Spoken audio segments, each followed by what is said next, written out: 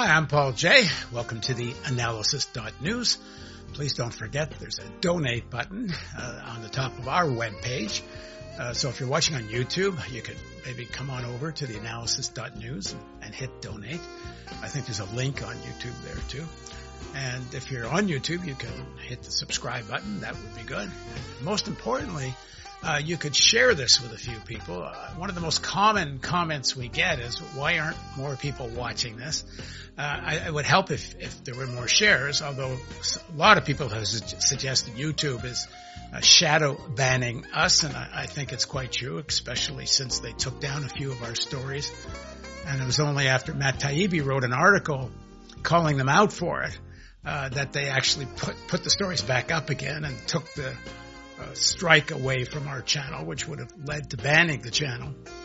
But at any rate, since that happened, our views have certainly gone down.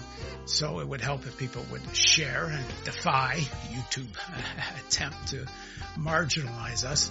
Also, come on over to the website. You'll find some of the stuff on the website is not on YouTube. And most importantly, at the website, you can sign up for our email. All that said, I'll be back in just a few seconds, and we're going to talk about the economy and the Biden administration with Michael Hudson.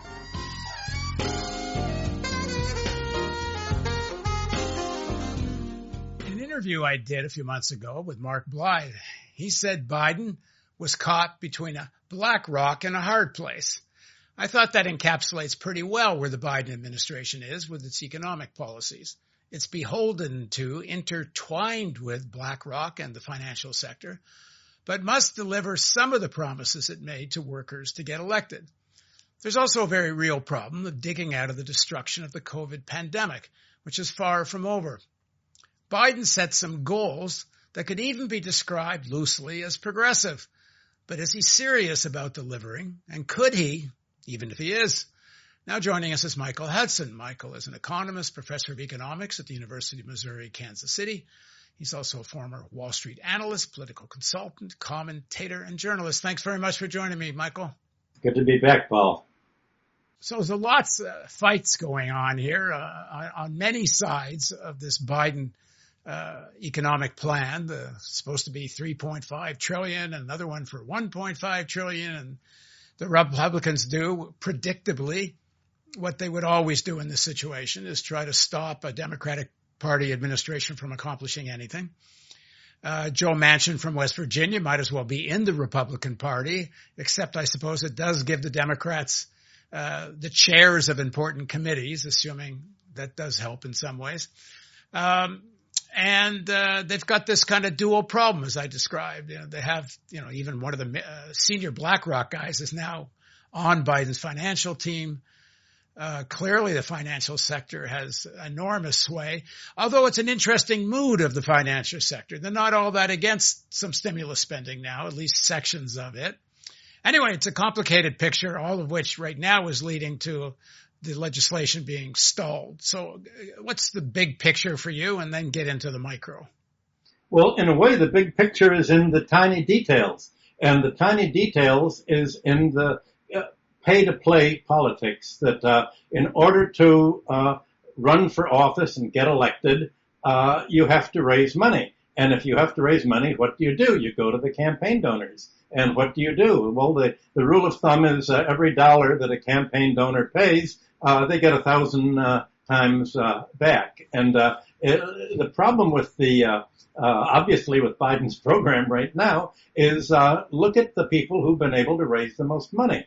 Well, in West Virginia, since you mentioned Mr. Manchin, here's a state with the population of equal to Brooklyn, basically. And Manchin's family owns the coal mines. And he said, well, there's such a delicate balance between the two parties that you really need my vote, and you're going to have to make me, representing the coal industry, write the climate change law. So America's climate change law put forth by Biden will be written by the coal industry, along with the oil industry, which of course is the other set of major donors. And alongside of that, the other major contributor to the campaigns of Republicans and Democrats alike, but especially to Sinema's campaign in Arizona and Clyburn's campaign in South Carolina, is the pharmaceutical industry.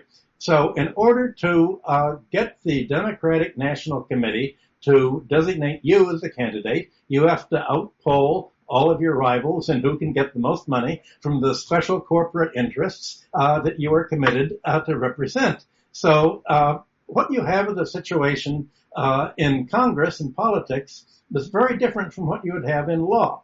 If this were a court case to decide what policy to have, a judge, if a judge owned stock in the huge coal company, he would have to recuse himself from writing that. But in Democratic politics, the reason that Manchin wouldn't recuse himself and the recipients of pharmaceutical money won't recuse themselves is that's why they get the money. Well, the thing is, if senators had to recuse themselves because of conflict of interest, you might have only 3 or 4 senators left to vote on anything.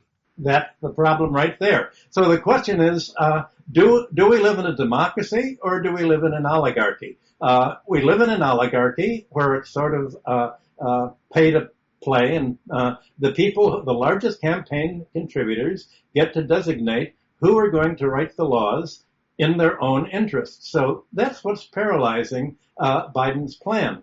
So Biden, the problem is if you have politicians elected by who can raise the most money from the special interests, how on earth can they get voters to vote for them? Well, the job of a politician is to deliver a given segment of voters to the campaign contributors so that they can win over other politicians who don't get as money from these campaign contributors because they wouldn't give them all of the special interest favors that politicians are able to get them. So corruption, this used to be considered corruption, but now it's built into the system as part of the basic system, and that's not how democracies are supposed to work. Okay, so hang on a sec. So Biden, let's assume Biden is serious about wanting to pass this $3.5 trillion plan. He seems to be. And he's got obviously sections of the financial sector that think they'll make a lot of money out of it, and they're in support of it. Let's assume they actually do understand there is a climate crisis. And again, if you read the statements of Larry Fink from BlackRock and some of the other people in the financial sector, many of them do get there is an urgency. Now, whether they're willing to really do anything about it is quite another question. But at any rate, I think they do want to pass this. So in the reality of this situation, what can Biden do about Joe Manchin in West Virginia to try to force him to go along with this? Why is there anything Biden can do? Well, first of all, you used the word urgency. Urgency for the financial sector and for the corporate America, urgency is the next 3 months. The climate situation is not urgent. It won't be urgent for the next administration. It won't be urgent for the administration after that. Even when the water level goes up 20 feet, it'll never be urgent because the financial sector and corporate managers live in the short run. They're only concerned with the next 3 months. And so they realize that, yes, indeed, it's an urgent problem in 10 years or 20 years, and it's going to make the earth absolutely awful. But we care about our how much we're going to make in the next 3 months and the next year for our earnings report, for our stocks, and that's what I'm paid to do. I'm paid to make the stock go up in the next 3 months, or else I don't get as much of a bonus. And at the end of the year, if I don't perform as well as other managers, then I'm fired. So that's the whole problem, short-termism and long-termism. So Biden's program, it's as if it's a party platform, his $3.5 trillion program that, remember, began as a $6.5 trillion program and is way down. The party platform isn't really what's achievable So now you bring in Manchin.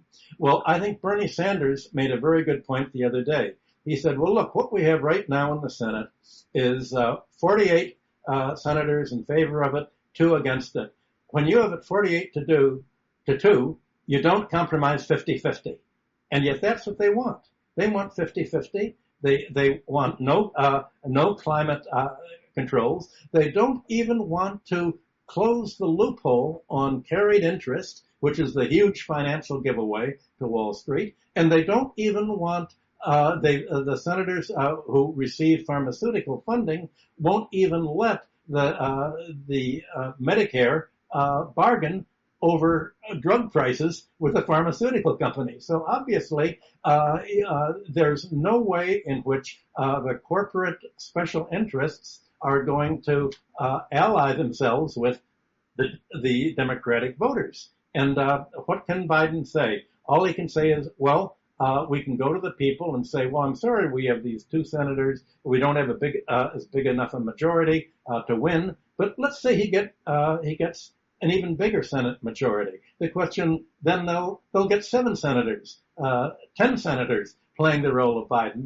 The Democratic Party has a whole slew of senators just waiting in line between Sinema and Manchin to block really any kind of serious agenda that would serve the overall economy, help serve the world avoid global warming, but will not make money for the companies that are making money on the fact that they're polluting the atmosphere. Yeah, I agree with you. And let me say one of the things I think that proves you're right is there is something Biden could do if he wants to weaken Manchin's hand. And that's something various people have been talking about. Bob Poland has actually priced this out, which is a real just transition for fossil fuel workers, where you say to the coal miners of West Virginia, you won't lose a penny when we phase out coal. You can maintain your income until you retire. Even if you go to other jobs, we'll subsidize you. Poland priced this out. And for every fossil fuel worker in the United States, if you made that promise for 3 years, it's only $2 billion. So $4 billion for 6 years. I mean, it's not, you could give them a decade of subsidies. It's not even the cost of one Ford class aircraft carrier. Well, the thing is, if you do that, you're actually saying you're serious about phasing out fossil fuel and coal, which it doesn't seem they are. I think that would be very smart, because then he could go to West Virginia and say, look, here's a chance for you to maintain your salaries in a time when all the coal employment is going down and down, and West Virginia is less and less coal than it used every year than it used to be, and you have one person blocking money for you, and also he's blocking the family child support for you. Are you going to vote for your interests, or are you going to vote for someone else? Well, of course, the coal industry will give even more money to Manchin. And the question is, can money always trump a politician, someone from the squad actually going out and raising money? Well, here you have the Democratic National Committee that absolutely hates the squad, that is absolutely in the tight fist of the special interests. Biden has made sure, taken steps to make sure that there's no way in which his program can possibly be accepted. He's killed it at the beginning by appointing special lobbyists in charge of the Democratic National Committee. So he said, look, I can let me go to the people. I can have this wonderful program, but I've made sure that I've put the controllers in the Democratic National Committee so that nothing in my program will ever be done. That's the trick in this whole game. Yeah, I mean, I don't think he wants to lose these programs. On the other hand, I think he's not willing to do what it takes to win these programs. Right. Which, like this idea of the transition for fossil fuel workers, it would also weaken Republicans in various red states. And I'm not saying it's the only issue. There's a lot of cultural, ideological things that are getting people to vote for Republicans and Trump. But it's a big issue if you get real direct subsidies to fossil fuel workers. The problem is, in the final analysis, the Biden corporate Democrats really do believe in the fundamental status quo, even though they talk about this being a transformative moment. Well, when you say status quo, the status quo is really a dynamic. And the dynamic is moving, as you say, towards global warming. It's polarizing. You mentioned the COVID crisis and the real estate problem and the fact that rent arrears and mortgage arrears are rising for many American homeowners. So the status quo means don't do anything to stop the polarizing direction in which the economy is going in. And so to be a centrist or to be a moderate is to go along with the immoderate economy and a marketplace that is shaped by the leading corporations and the banks and the lobbyists, not by the voters. Now, wouldn't Biden know this? He's worked in Washington for 50 years. He certainly must know that if he puts the National Committee chairman in place and says, get rid of the squad, that he's actually not in favor of the squad that's supporting his program. That's what politicians do. They make it appear as if they're trying to do the right thing while actually serving their interests. And I think, I'm giving you the credit for what you're saying.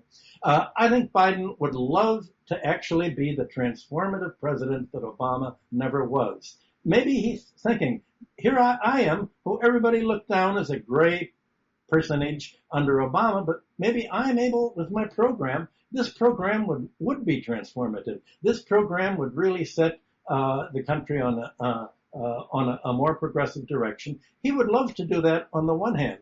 On the other hand, there's his personality that doesn't want to shake up the existing power structure. And the power structure is antithetical to his program. And how is he going to solve that? I actually think there's a section of the power structure that's for his program. I mean, the BlackRock guy, I forget his name, that's on the senior advisor in his economic team, is a former senior BlackRock guy.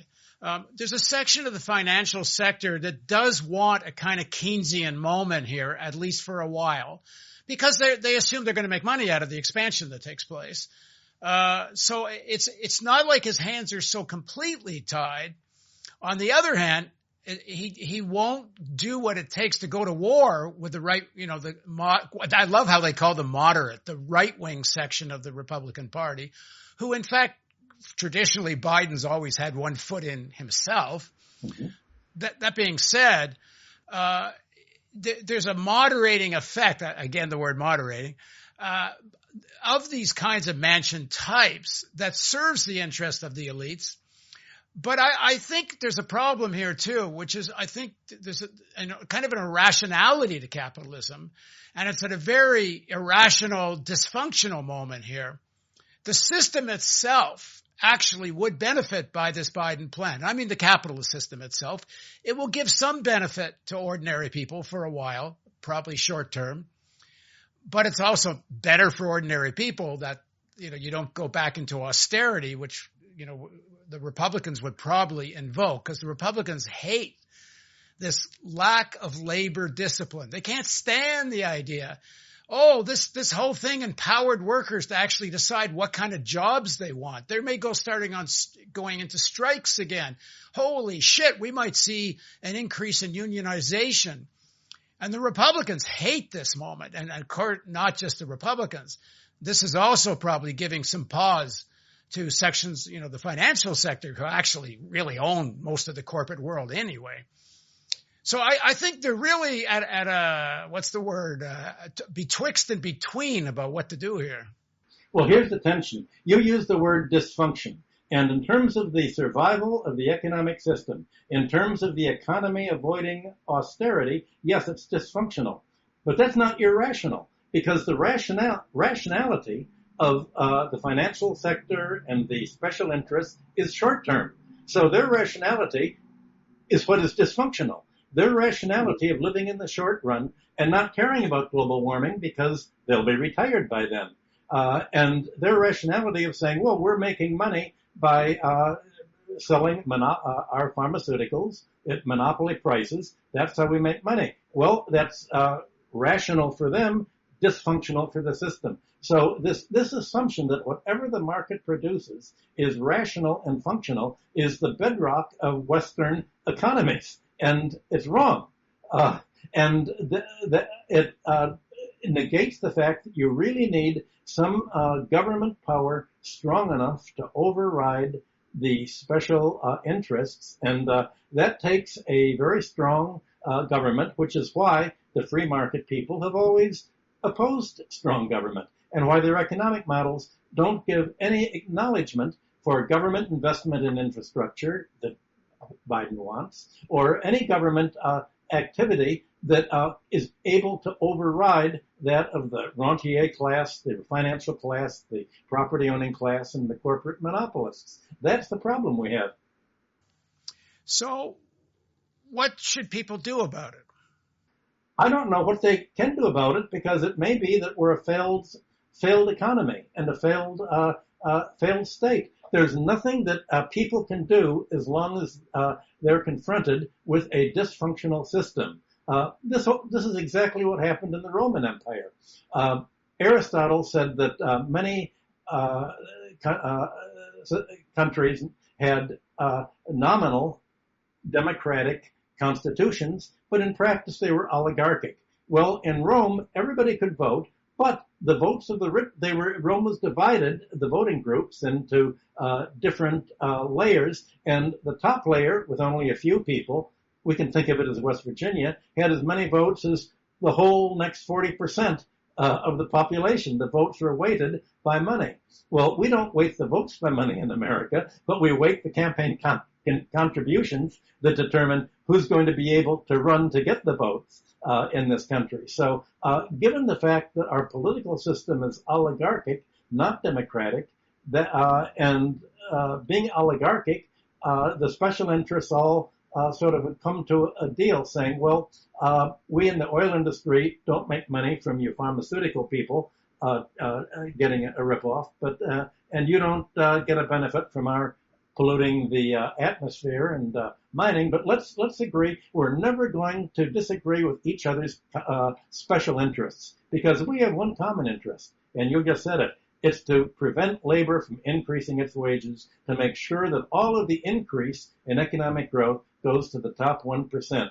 So the deal there is, this is the kind of deal that Mexican government made a century ago with the ruling party. They won't fight among themselves. They'll always make a common front against labor or the peasantry, as it was in Mexico. And that's the situation we have here. I don't see how it can be changed without a change in the system. We haven't even mentioned the Supreme Court and all of the other non-elective things. We haven't mentioned the Senate parliamentarian that gets to decide what can be actually submitted to Congress. I mean, we have so many checks, not balances, but blockages and choke points. Instead of checks and balances, we have choke points that the existing vested interests use to stop anything that they feel is against their short-term interests. I think there's got to be a sort of step-by-step here in terms of what needs to be done. And I do think we have to distinguish between the corporate Democrats, who I agree with how you have described them, but I still think that section of the elites, that section of finance, that section of capital do want to maintain the formal democratic institutions that exist. Now, I don't consider that a real democracy, but it's better than the alternative, because there is a section of capital that's really almost metaphysical in their beliefs, and the way Steve Bannon articulates this. Bannon is very close to Opus Dei in the right wing of the Catholic Church. He works very closely with Christian nationalists. And I don't think it should be underestimated how much they believe their rhetoric. And many people, especially in the military, are willing to die for this vision of essentially a Christian theocratic authoritarian America. So, step by step, we I think have to, while we don't have illusions about corporate Democrats, we also shouldn't have illusions about the danger of the far right. And I think some on the left are minimizing how serious the danger of that kind of fascism is in the United States, because even if Wall Street thinks short term, I don't think these right wingers are thinking short term. They're thinking longer term. And they actually you've been working at this for decades. You could say from Barry Goldwater and then Reagan, and then Trump, Bush administration, they've been actually trying to carve out this kind of right-wing authoritarian state.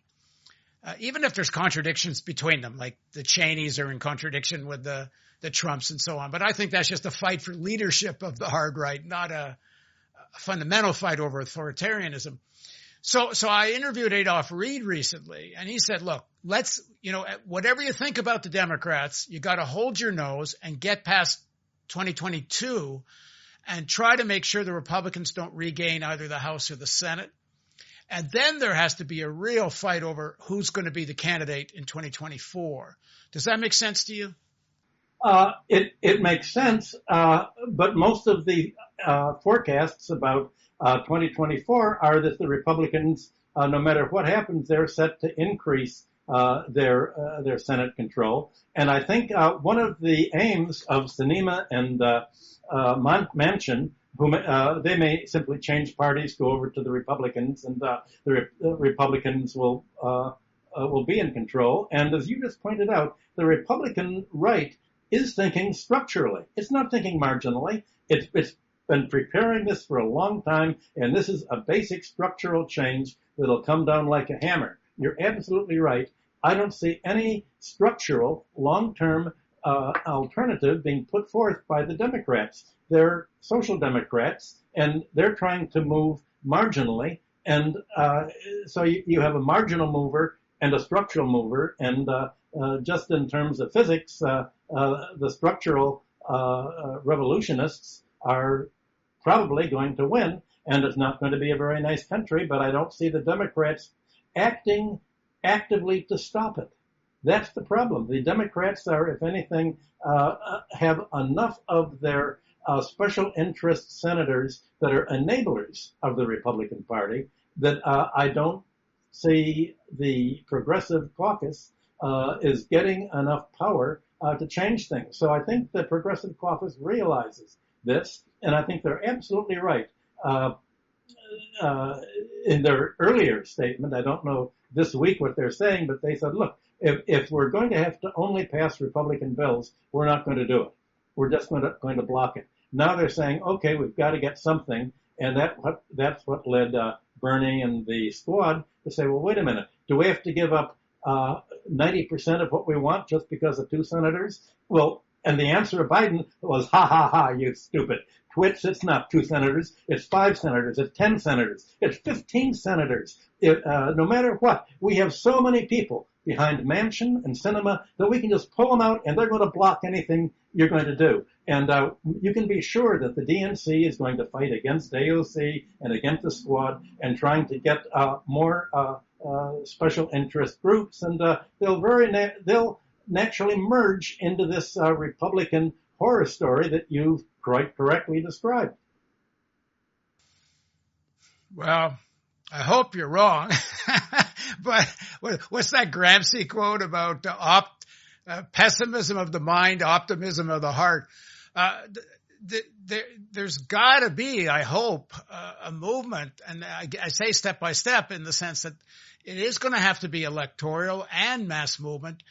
There's 2 points of potential change here. I can't say I'm wildly optimistic. One is there has to be a real fight in the unions, because I don't see the ability to elect progressives in the House and the Senate without a revitalization of the union movement. You could see just the nurses and communication workers, how close they came to backing Sanders and winning the nomination of the Democratic Party. If you had more unions, even though unionization is small, there's nothing that compares to them in terms of financial resources and numbers of workers that are organized. On the other hand, I have a series of interviews coming out soon with Jane McAlevey. I mean, a lot of workers, you go ask them, they don't even know the name of the union they're in. The unions are the leadership is so dormant. But a revitalization of the unions. And then number two, I think we need to try to identify some members of the elites who aren't sociopaths. And I believe there are some. I do believe sociopaths rise to the top in capitalism, especially in the financial sector. This short-term, nihilistic, what's good for me and my family, practically like a Tony Soprano mentality. I think it's very dominant, but it's not the only. There are some people. I think we have to identify them.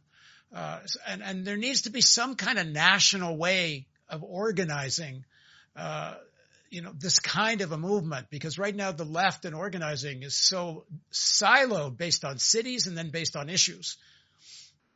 Well, then you bring up the other fight that's going on about the redistricting and the voting rights law. And again, you have the leading Democrats opposing the voting rights law that Biden had trotted out as saying this would be the ideal. So even if suppose you do organize the people in the way that you want, how are you going to get their votes counted with all of the gerrymandering that's just gotten rid of some of the more progressive candidates? From what I've seen, if there was a real increase in the number of people that vote, you actually probably could overcome at least much of the gerrymandering. But you'd have to have a really massive increase. There have to be a real serious campaign to register poor people who, to a large extent, have given up on elections. Here's the problem: the Democratic leaders, local leaders of the states, which are in charge of redistricting, are almost all actually Republicans. Look at the fight they had when they got rid of Dennis Kucinich's represented section. They gerrymandered to get him out of Congress. They just had another election in Cleveland that also led to not the left-wing candidate being elected. You have the Democrats who are in charge of the districting locally as well as nationally, not favoring the groups that you want to favor and that I want to favor. They're favoring, again, the special interests because that's where their money comes from. And that's where the Democratic Party's committee through the National Committee comes from. Now, as I understand it from what's being told, when AOC and the squad raise money, they have to give much of this to the Democratic Committee that's backing their opponents in a lot of this. This is, I don't see why the squad and the Progressive Caucus doesn't immediately fight against the party structure and say, look, we can get what we want. We can get this policy, this Biden program, the whole $6.5 billion that Biden says that he still wants, but we're going to have to change the party's internal administrative structure. And I don't see them taking that step with the nitty-gritty. And that's the nitty-gritty step you have to take in order to get all of these other things, because that's the choke point within the Democratic Party right now. Yeah, there were some reforms that the Sanders campaign won about the number of superdelegates and some other things like that. I don't know how effectively that will really play out leading into 2024. But I know there's in the audience people saying, well, what about a third party? What's your view about that?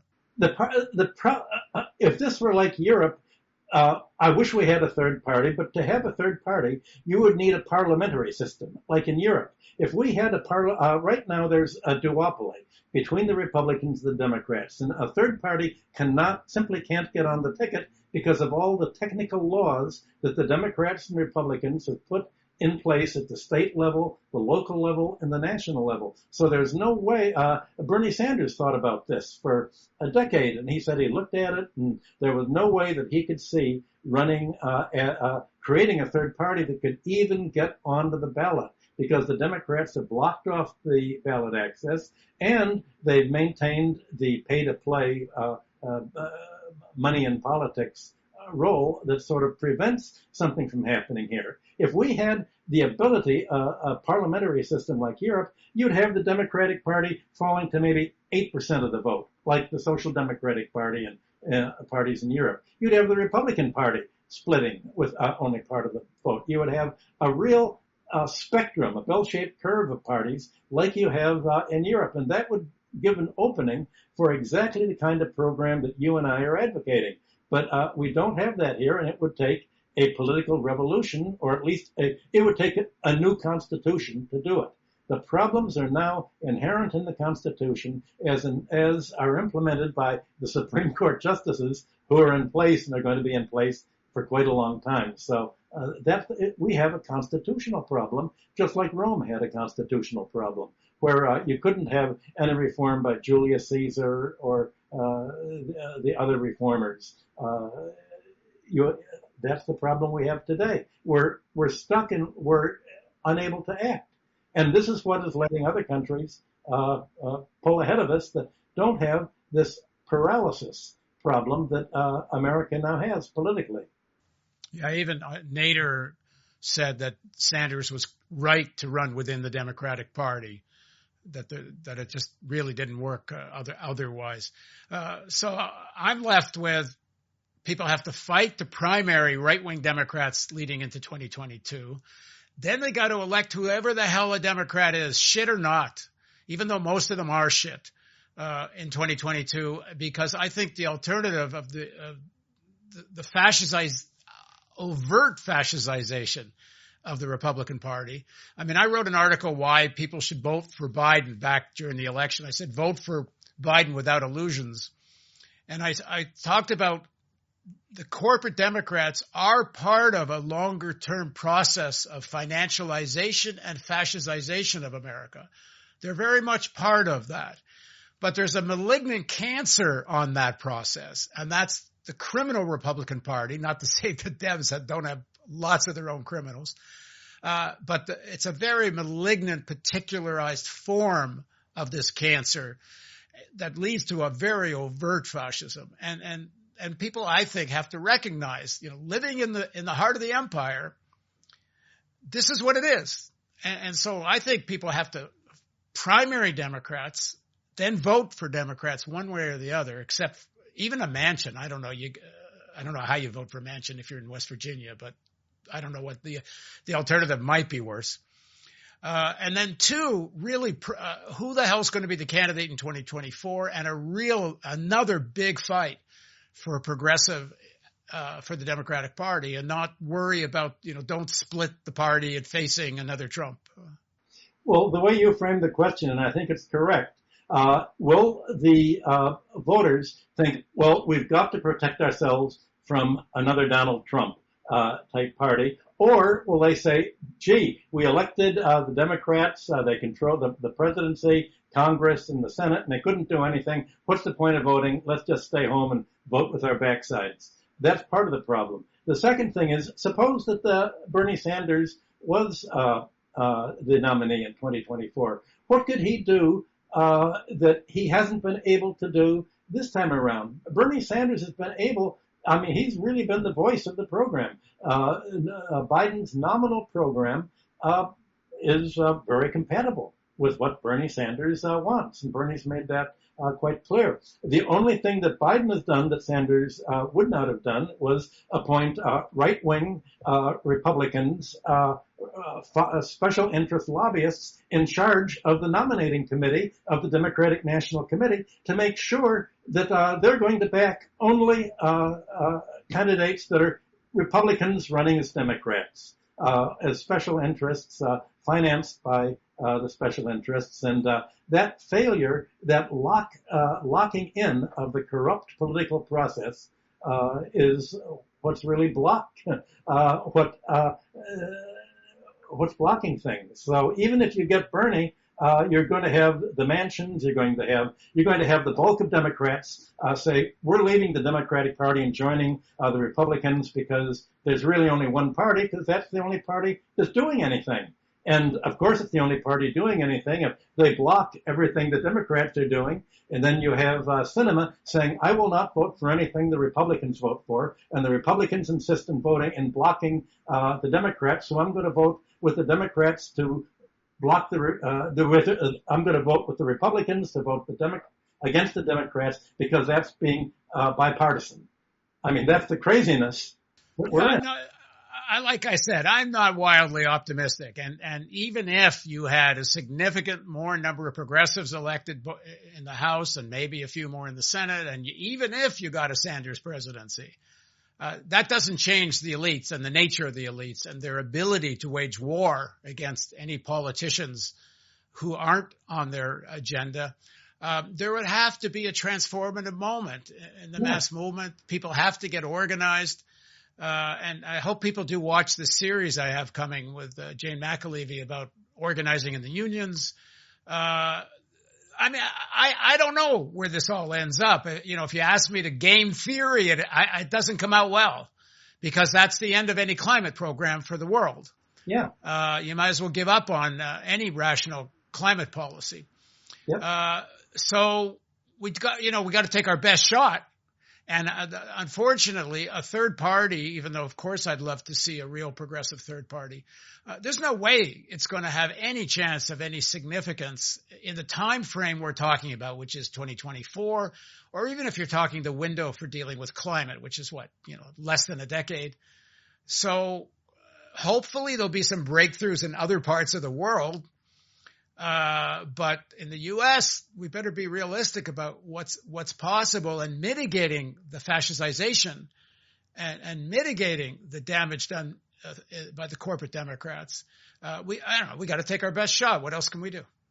Is there any way of getting a political corruption law in that you can't vote for what your campaign contributors give you because that is corrupt in politics as it would be if you were a judge in the court system? Yeah, well, you know the answer to that because the same people you're asking to vote for that law are the people doing it. So anyway, I don't want to leave this so completely pessimistic. Like people are going to say, okay, fine, it's all shit, and we know that. And so, what I'm saying, and I think other people are saying, is get organized wherever you are, whatever organization you're in. Fight for policies that are both progressive in the short run in whatever level of organization you're in. Like if you're in a union, fight for a better contract. But link that with a fight for real democracy, both in terms of politics and economics and in terms of the political process, both, at state levels and otherwise. Just sitting home and getting angry and hearing us talk about how doomed everything is, that should hopefully only be something that helps motivate one to do more, which means get into an organization and fight for that organization to take a progressive position on these things. Right. You don't want to be depressive. And even if it's hopeless, it'll make you feel better.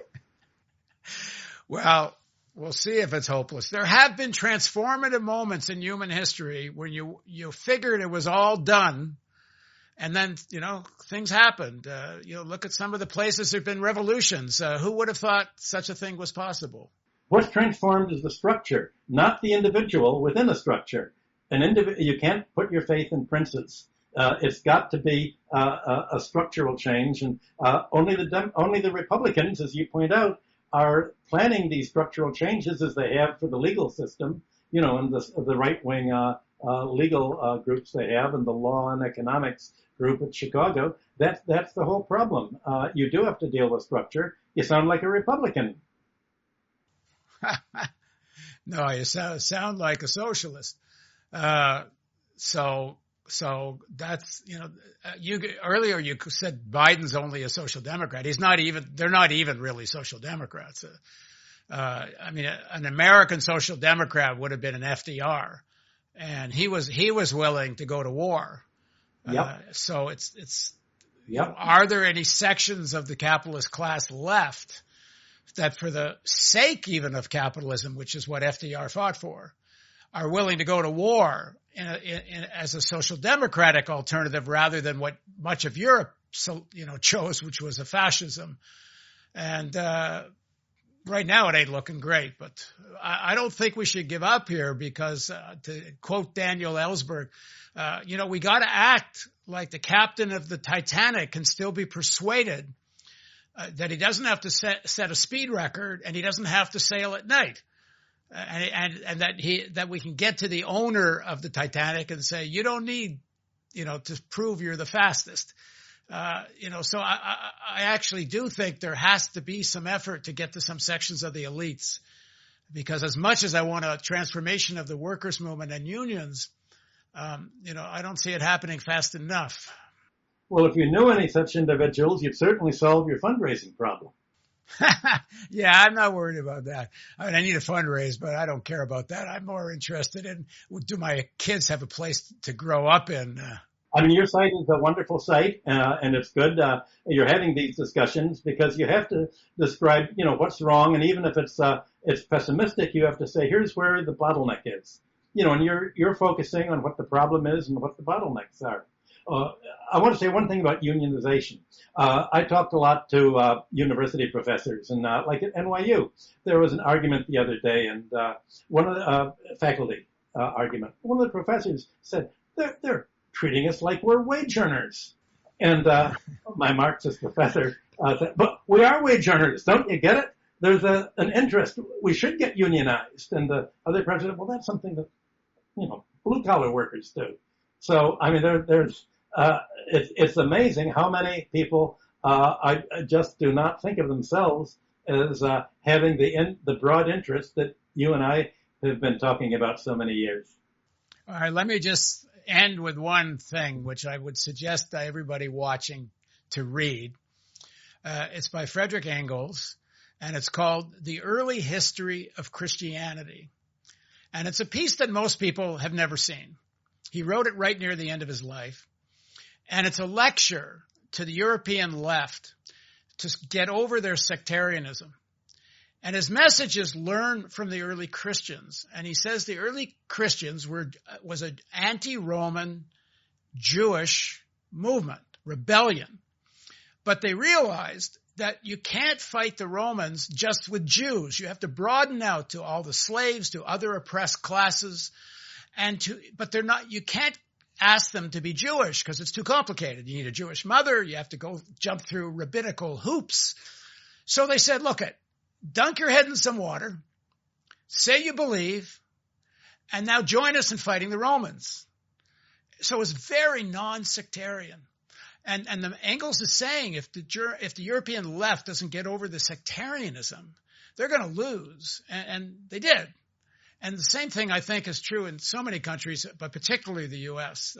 The left has to figure out how to build a broad front and get over so much of this competition.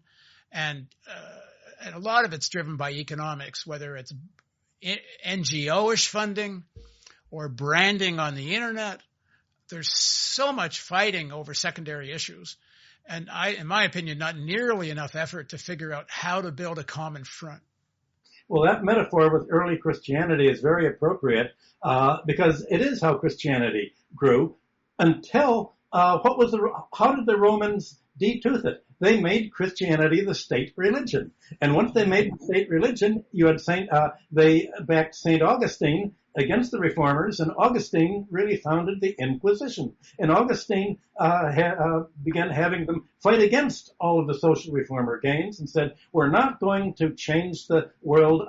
It's okay for people to be rich. It's okay for them to be usurers as long as they give the money to the poor, meaning us, the church, to give to do everything. So when they were co-opted by being made the state religion, that's what's happened to the left, to the Social Democrats. They were co-opted. They were made the official policy, and once they were the official policy, all of a sudden what happened to them is what happened to the Christian church after the 5th century.